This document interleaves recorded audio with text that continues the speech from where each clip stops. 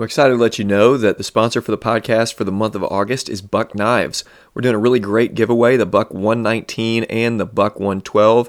I personally own both of these knives, and they're fantastic, and I love the Buck company, Christian company. With every single box you get the message of salvation on a little card and a call to repentance. It's just fantastic. Listen to their ad and then enjoy the show. Every hunter knows that it's not about the success, it's all in the pursuit. The new Pursuit series of fixed blades and folders by Buck Knives has you covered. Proudly made in the USA, the Pursuit series is available in two sizes, large with or without a gut hook, and small. The non-slip handle will keep your knife comfortably in hand while you process your harvest. Gear up for the season at buckknives.com. While you're there, use promo code BUCK20 at checkout and save an extra 20%. For a limited time, offer expires September 1, 2019. Valid only at buckknives.com.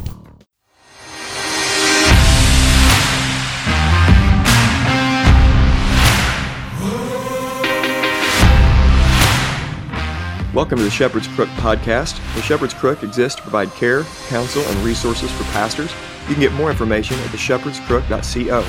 My name is Jared Sparks, and I'm a pastor coming alongside other pastors, reminding them of the chief pastor.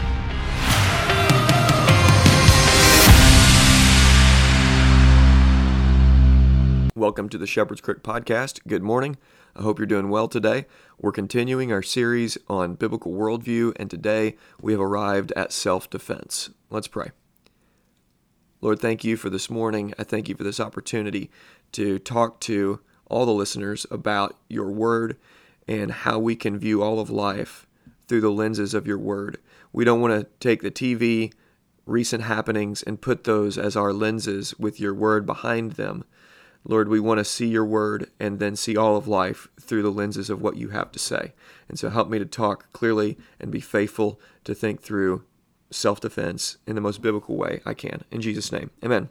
Okay, before we get started, I want to remind you of a really great giveaway we have going on this month. Buck Knives is our sponsor for the month, and they are giving away a Buck 112 and a Buck 119. The 112 is a great everyday carry knife. That's my knife that I carry through the fall and winter, and I love it. If you've not been into knives before, sign up, and maybe this makes you a knife guy. And if you're a lady listening, sign up, and you can be a knife lady as well.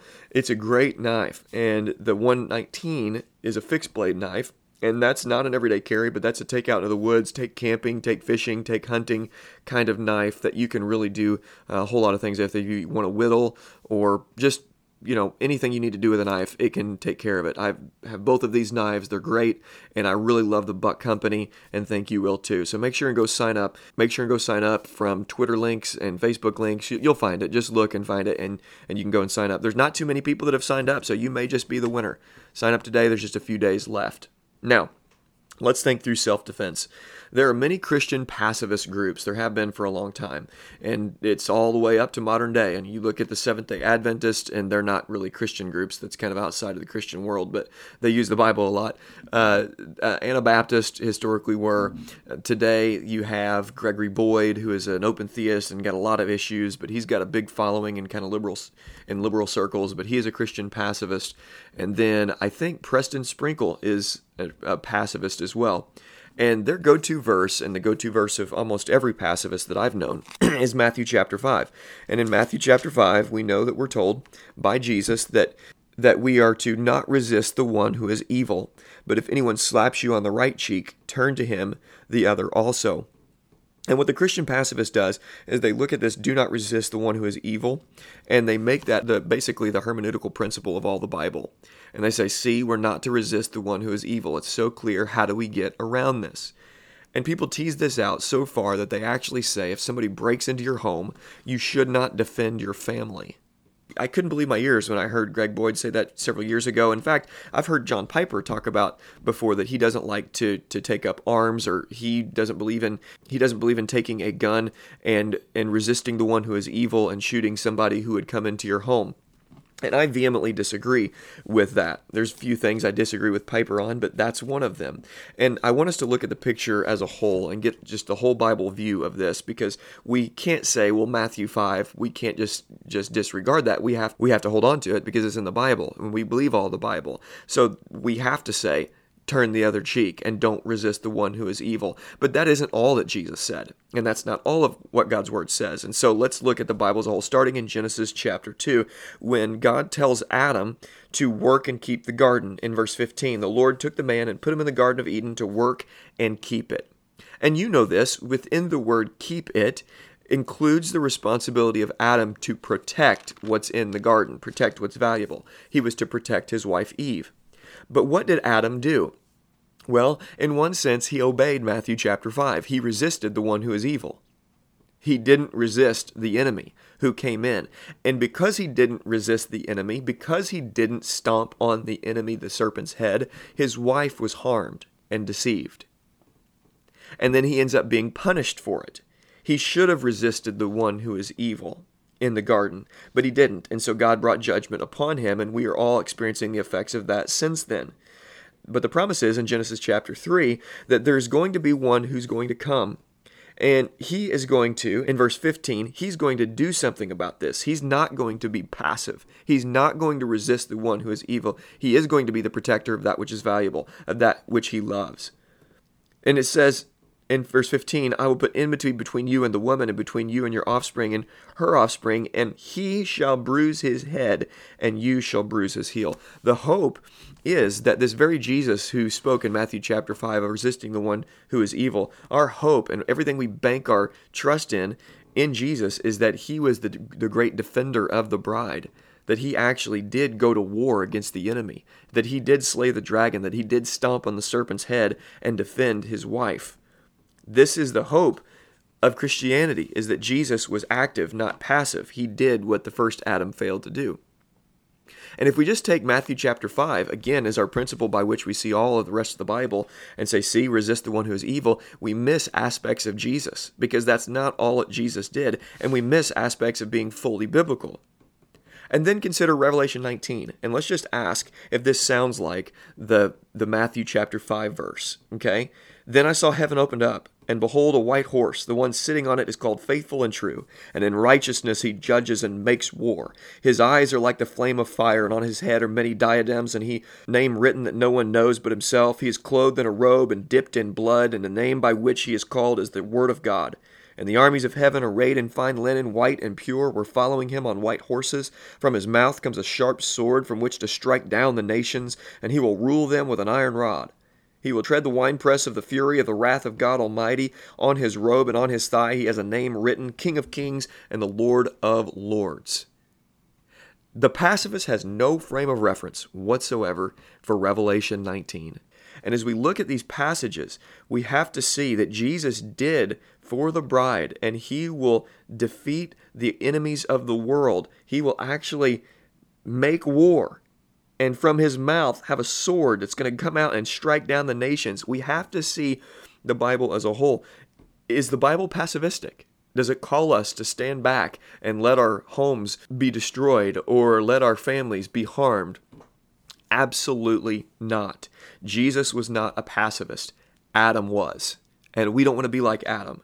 Conclusion, when we come to the Bible, we have to take all of the Bible in its place. And wisdom and prudence and sobriety of mind knows when we are to turn the other cheek and when we are to take up the sword or even take up the gun. A couple other passages let's consider.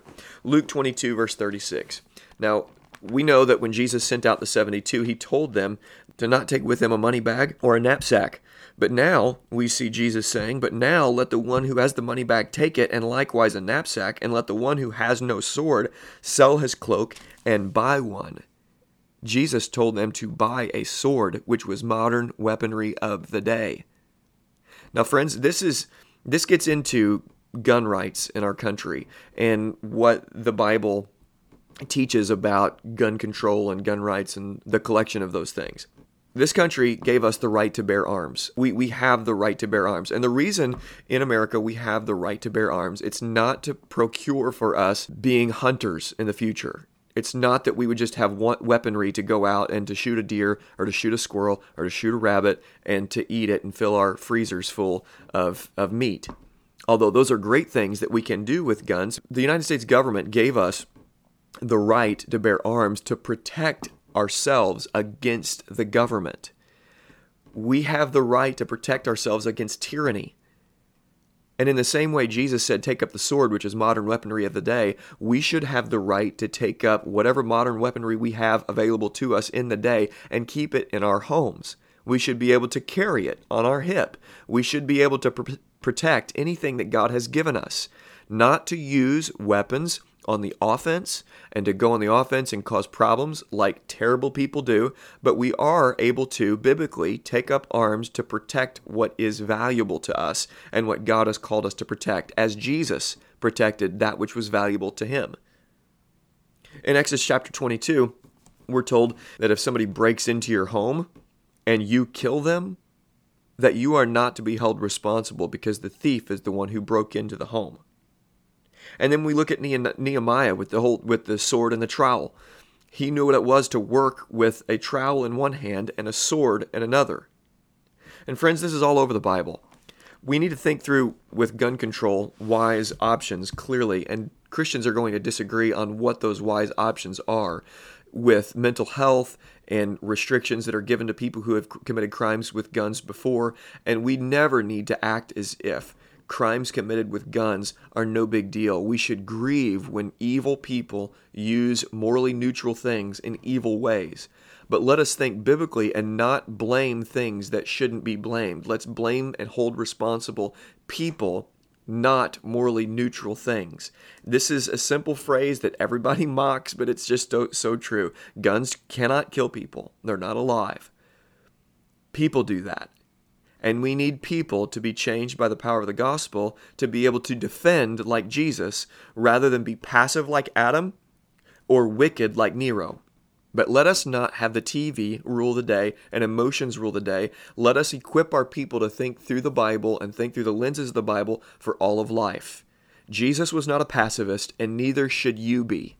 We need to know the time and place to turn the other cheek. If it comes down to somebody mocking you or punching you personally, be a man and turn the other cheek.